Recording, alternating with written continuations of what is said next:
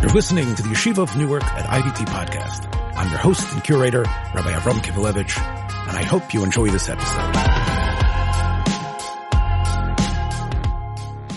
We've got the kiln fired up. We've got the furnace prepped. We're about to unsheath the laser fire of Torah. Yes, Rischa D'Oraisa is coming your way. But first, you've heard me on this platform touting NRS, a great company whose many dedicated employees I get to see in action. NRS Pay has recently launched its new cost-cutting program called Cash Discount. The way it works is any vendor using NRS Pay Cash Discount has their sale register tabulating automatically a dual pricing, which offers customers a choice of a cash payment, which could result in up to a 4% discount over swiping their card. If your business meets the $18,000 a month threshold, there's absolutely no monthly fee to incur. NRS Pay Cash Discount makes it less expensive to accept credit cards, so you'll save money while helping your customers save at the same time. NRS is offering a time-limited deal right now on this state-of-the-art system. You'll get a free card reader with zero hidden fees, no long-term contract, and no early termination fee, which means you can switch your processing plan without penalty.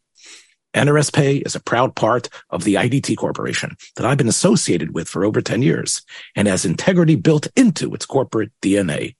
I know its founder and officers and salespeople, and they truly stand by their product and will help you with live stateside-based customer service on any issue or question.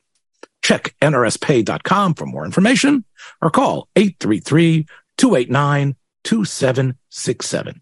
And now, Rischa D'Oraisa coming your way. Get ready. If it's basically the sixth day of the Gaza war, this must be Rischa D'Oraisa. It's hard to have a sense of levity here, but I'm so happy that I'm finally back with Rabbi Yosef Gabriel Bechafer. So tell us, where were you when the war broke out? Yes, I was in Kiryat Gat in a section that the community has called Karmei Gat. And there is a very fast-growing Anglo community there of 200 strong families of mostly American, Canadian, and Brits, South Africans, Australians, who have gravitated towards this area basically because they wanted a Yadut that was, I think, tolerant, a Yadut that was understanding, also that they could feel comfortable. And it's a very quiet, although torridly hot during the daytime community. So that's where I was. How far is that from Gaza? So Kiryat Gat is approximately about 40 or 50 miles from Gaza. So, which is pretty close. There was a rocket that did hit 2 blocks away from where I was. It was quite close, actually. It hit the house of the Rav of Halichat Olam. It's interesting in Eretz Yisrael, if you go throughout many of the Sephardi Batei Knesiyot, they're named for many of them are named at various Sfarim of Chocham Avadia. So Chocham Avadia wrote a sefer called Halichat Olam, which was his Hasogos really on the Ben Ish Chai. And this Rav of this Beit Knesset, a place where I've spoken many times, his house was the top of his house was shattered by a rocket. This time around? Yes. Wow. So it's a good thing, I guess, I wasn't staying by him, because I did not go into the mamad, they call it, the mamad, because it's a room that has reinforced steel. In other words, the door is made out of something that, perhaps can't be penetrated by the bomb. I did not go to the mamad. I told him I'm signing a waiver. And the truth is that, at that time, this was the smokescreen to the real intent, of course, of the terrorists. It was like, oh, here's some more bombs, et cetera. And of course, this was only really a way it was part of the bob and weave. It was part of the way to sort of like discombobulate the security forces. And as it's already been documented very well. And on my way, I should say the other, effect I've seen of the war firsthand, besides my friend, the rabbi's house getting blown off, the roads were quite empty on my trip from Kiryat Gat to Yerushalayim. But there was a 15-minute delay as I saw a tank unit, the tanks being pulled by huge trucks on their way down south. And it was, very heartening to see that. In general, yeah. More questions, please. That was very brief. What is the impression? What are the people saying around you? Are people in a good, positive mood, a negative mood? Are you in a positive mood, a negative mood? Optimistic, pessimistic? My first feeling when I discovered, and by the way, one of the things that my boss said was, you must turn on your phone. And I was sort of in a daze because I was, still hardly awake. And I was wondering, why did I turn on my phone? And I guess I turned on my phone. So my phone was on Shabbos. I think he said that because I might need to contact you and et cetera. And again, he's probably correct on some level. So I was able to see, as the phone was on and it didn't shut off, I was able to look over and see all the reports coming in over my phone. And it was clear that what we were talking about was something horrific and terrible. My initial feeling was I was in shock that these events were starting to occur on Shmini Atzeres. I think I told you that earlier today.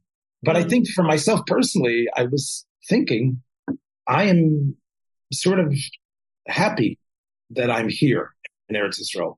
The 67 war was something that is etched in my memory because I remember the panic and the fear and the seriousness of all the adults. The 73 war, of course, you were there. I wasn't, but I was in yeshiva.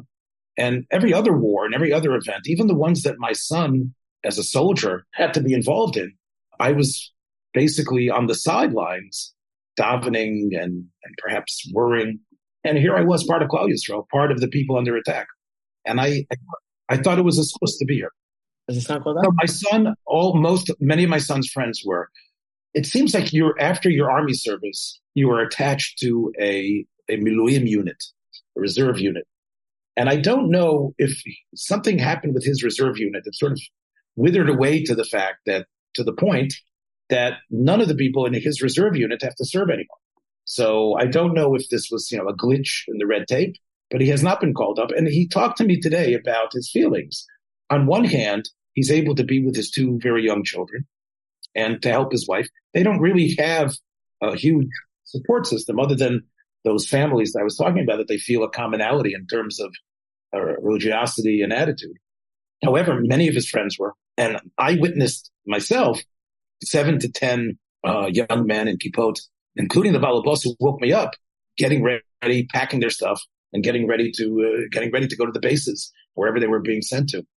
It's really quite astonishing. Quite astonishing, the positivity, their attitudes, almost the light in their eyes. There was no fear in any of these people. None of them were shaking as they were going.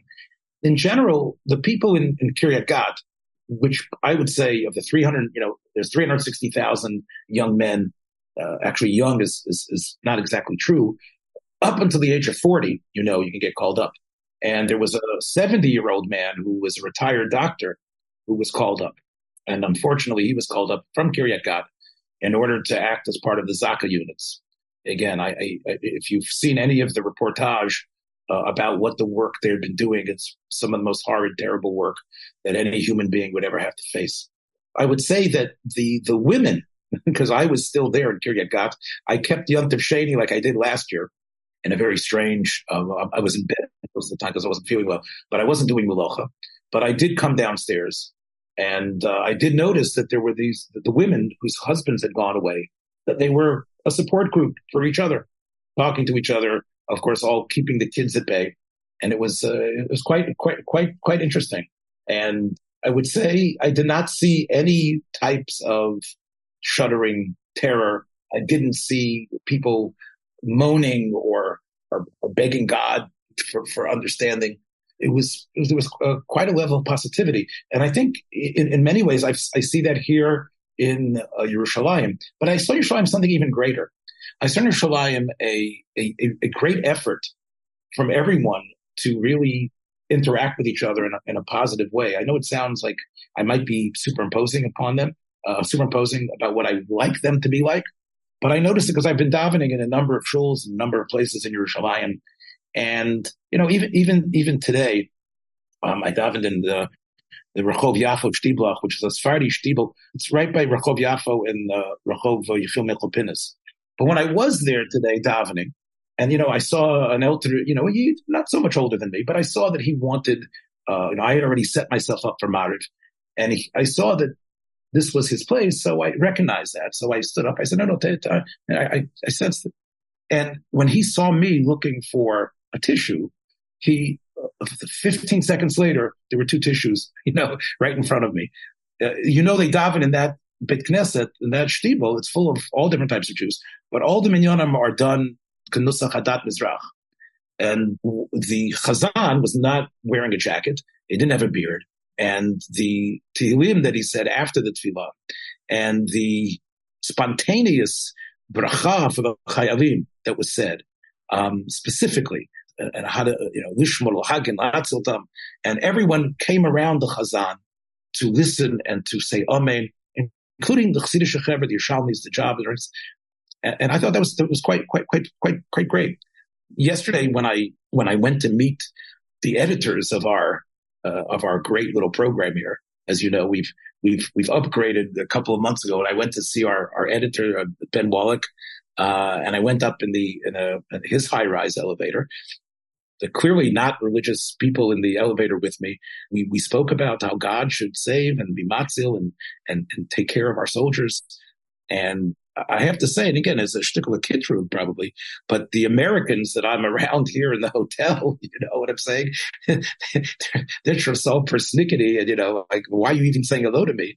And the Eretz Yisrael, the Yerushalmis, all over, all different stripes, have really adopted a positivity towards each other. At least the way I've seen it. Again, if that's part of the tikkun that we need, that's what I would say. I didn't see any fear. I did see in that, and I'll tell you why I was in that neighborhood. I can't reveal the name of the person, but there is a tzaddik who lives in that area, who lives ba'ofen snua ma'od, and his family lives in the United States. And I am a teacher of his son and his grandson and his grandchildren. And he empowered me to be his shliach, to teach them and to sort of be his eyes. So I felt a responsibility to come to his house and to sit with him and to learn. And the truth is, I will tell you, I was just learning with him, and we were learning Shulchan Aruch. And I mentioned to him something that I sent you. Do you remember I sent you the letters from Rav Tzariel? Yes. So Rav Don Setel put together in the Gilyon Elil of HaOtzer a beautiful collection of letters, emails, and machshavot about Rav Moshe Tzariel. At the end of the collection, he mentions a ha'ara that he had, that the machlokas Bavli Yerushalmi, where we learn out the mokor for a minyan, that or a davar shebekdusha needs asara, is whether it is the mokor is from like the Bavli, ultimately from the Adas Kairach and then the Maraglin, or is it from the Asara Achayosef? And the Rebbeinu Bachya actually says there in the pasuk of Nikdashti that he actually gives adifus to the other mokor, because this way you're learning davar shebekdusha from tzaddikim, not from Rishayim. So Don Seter somehow came across the Shara Gilulim from Rav Chaim Vital that says that the Asaras Hashvatim were nisgalgel in the Meraglim. So I was learning with a group of people along with this tzaddik, and I mentioned this point that I had seen in this article. He popped up. He says, "Yeah, it's a chidush there." So I looked it up, and I saw that he mentions that it's found in Shara Gilulim Hakdom Elamed Vov. So 5 seconds, he brings out the Shara Gilulim from his shelf, and we looked it up, and we saw it. And we saw that that's what Yosef meant when he said Meraglim Atem. When Yosef said Meraglim Atem, he said that you were going, this is already the osid of that Aveira. So basically, Don Seter's point was that it's really the same limut, or that's the tikkun that they needed. Eventually, Miskalgadas Arugim Malchus. Doesn't sound like that second Google was particularly successful for them.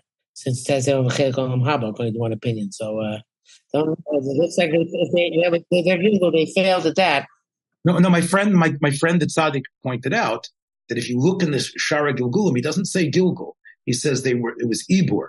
And as he explained to me, that Ibur is different than Gilgul. Ibur needs to Gilgul all different. Right. And therefore what happened was actually they were in the Meraglim up until the point that the Dibara came out. And as we know, the Aseres Hashvatim that's different. Fine. Okay. It was an anathema. So my point is that I came to see this man who is a Baal Tshuva, who lives a Chayet Snil She'en Kamo, and I felt I had to come see him, and I learned with him, and we talked not only in Halacha but in Kabbalah. So that's what I was doing there, and I was actually running from his house to come and make this program with you today. So yes, that's why I was there, and I noticed not only in his house because I expected from a tzaddik, but from everyone in the Beit Knesset a sense of unity, a sense of connectivity. And as I was trying to go get my car, which I had parked, I think illegally, I saw a different type of policeman, the Mishtar Agvul. And these guys are all giants. And I approached the fellow and I said, and this big guy, looked down at me, this giant, and, he acknowledged and gave me a sense that, yes, he's on the job. So that is straight off the press from Yerushalayim. I saw that my friend Yitzchak Aberstein said to me that Yerushalayim is a ghost town. Traffic is definitely lighter than usual. People are being more sensitive and worried, but it was not a ghost town in the Shtiblach. It was not a ghost town on Davidka. It was not a ghost town in the streets. So I wanted to know, does it make you feel bad in any way that the most pro-Israel speech in history was given by a president that you and your ilk detest? The Israelis love the speech. They have tremendous hakaras hatov. I think that the Orthodox Jews who are Trumpists are going to have a very hard time with that. Look, I am not a Trumpist. I believe Biden is. Sure. I have never. I think Rabbi Avram Kivelevitch. I have never. Look, if you're going to ask me whether I would have been happier had Trump remained president, yes. But that does not mean that I am a Trumpist. I think Trump is clearly deranged and clearly a person that is. But never given such a speech. Trump is not capable of emoting and feeling anything that sounds anything remotely real. And Biden is, by the way, come on, that has always been his bread and butter, to talk about the pain. The question here is, first of all, you know as well as I do that there was appeasement in a way that was done for the sake of Iran. That many people. Everyone says Iran. It's going to tell me Iran. Iran they got $6 billion last month. It has nothing to do with what happened with Hamas. Let's make that clear. Okay, I don't understand. This is a red herring, which again the Trumpists bring up all the time. There's the $6 billion which they paid for 5 hostages, which Israel would easily pay for hostages, right? It's nothing to do with this war. Is that maybe I'm you're not? No, what I'm talking. If you listen to the Hamas videos, they publicly thank Iran. Of course, they thank Iran. Iran's the only supporter in the world. Think Iran needed $6 billion from America in order to support? They're supporting them for years. Okay, all right. Look, again, I am not a political maven. All I can tell you is that Biden has not stood up in the world and shown America as a very strong, determined, forceful country. Yes, he made a very pro-Israel speech because Netanyahu showed him the savagery of what had occurred. He perhaps didn't realize how horrible, how vicious. I listened to Israeli radio. Somebody made the point that in a way he was even better than Nixon in the Yom Kippur War because in Yom Kippur War, Nixon at Kissinger's behest delayed the aid. And this is really the big question. If we go into, and it looks like it's going to happen, that there's going to be boots on the ground, and boots on the ground means street fighting. It means terrible fighting. Will American money, first of all, we know will probably be there to help replenish the artillery that we need. And how much are they going to? The anti-Semitic Democratic Party voted overwhelmingly, overwhelmingly pro giving money to Israel. I can't believe that, you want to dance around now and be happy that Biden, who you wanted to be elected for the most selfish reasons. I'm going to tell our listeners to go back to the episodes before the election, where basically the only reason I wanted Biden because he was going to reduce my taxes, which he turned out not to do. That's right. You thought Biden would make it easier for you. Trump, had he been elected, I would not vote for Trump. Would have voted for a third-party candidate, because had Trump been elected president, and if he will be elected president, it would be a disaster for the entire world. So I want to make a point. I was criticized by an Israeli just for being in America and not being able to be imonochi b'tzara. I felt very hurt by that. I felt that, we're not two separate nations just because we're in America and Israel. Yes, I don't have any children in the army. I don't have any grandchildren in the army. But I felt I was upset. I felt upset. He was basically confronting you on your whole life, that you decided to live in America and make your life there, because there's nothing you can do now. And of course, you actually have said on this program that you thought you were going to live in Eretz Yisrael. It was basically your fear or inability, or you didn't think you were able to find a woman that brought you back. So again, you can't go back and redo your life. Clearly, the B'nai Eretz Yisrael, as this event shows, live with much more Mesiras Nefesh than we do. Whatever you want to say about living in Brooklyn or Crown Heights or other places where you have to set up, you have to bring policemen in front of the schools. We all know that is nothing compared to what it's like here, where every single bus stop might turn into I'm not saying this person is wrong intrinsically. It just was, you can make the same argument that the person in Yerushalayim doesn't know what suffering means because they don't live in State Road. Point taken. I would say, dear listeners, especially our American ones, I do not follow Rabbi Yosef's example and say, okay, you see how great Democrats are. You see how great Biden is. Truth is that I don't see how great Democrats are. Great Biden. I just trying to needle you. All I can tell you is that Biden subjected Israel to criticism that was completely out of bounds. It's not going to be Biden or CNN. You know what I don't know why it was affecting me so much, but seeing the Arch of Titus lit up in the Israeli flag, that was amazing. It's symbolic in some way, right? I think I said somebody said that's a kiyum of Am HaNetzach Lo Mefached Miderech Haruka. It's been a long derech since the Arch of Titus. But they show him among the Dovra and the Arch of Titus. Okay, maybe, does it mean very much? I don't know, but I found it very simple. Well, if it is a harbinger of the Pamonei Gula, I know that I'm in the right place, I believe, to be Makabel Pnei Mashiach. I'll give him your regards, Rabbi Yosef. I'll tell him that wait around. There's somebody coming soon on the next plane. Take care, everybody. We'll have some more reports from Eretz HaKodesh. We'll see you soon. Take care, everybody. Be well. Thank you so much for listening to this episode. I hope you liked what you heard. If you did, please take a moment to share this or any of the many episodes available on our platform with friends in order to help grow our community. Until next time, Shalom.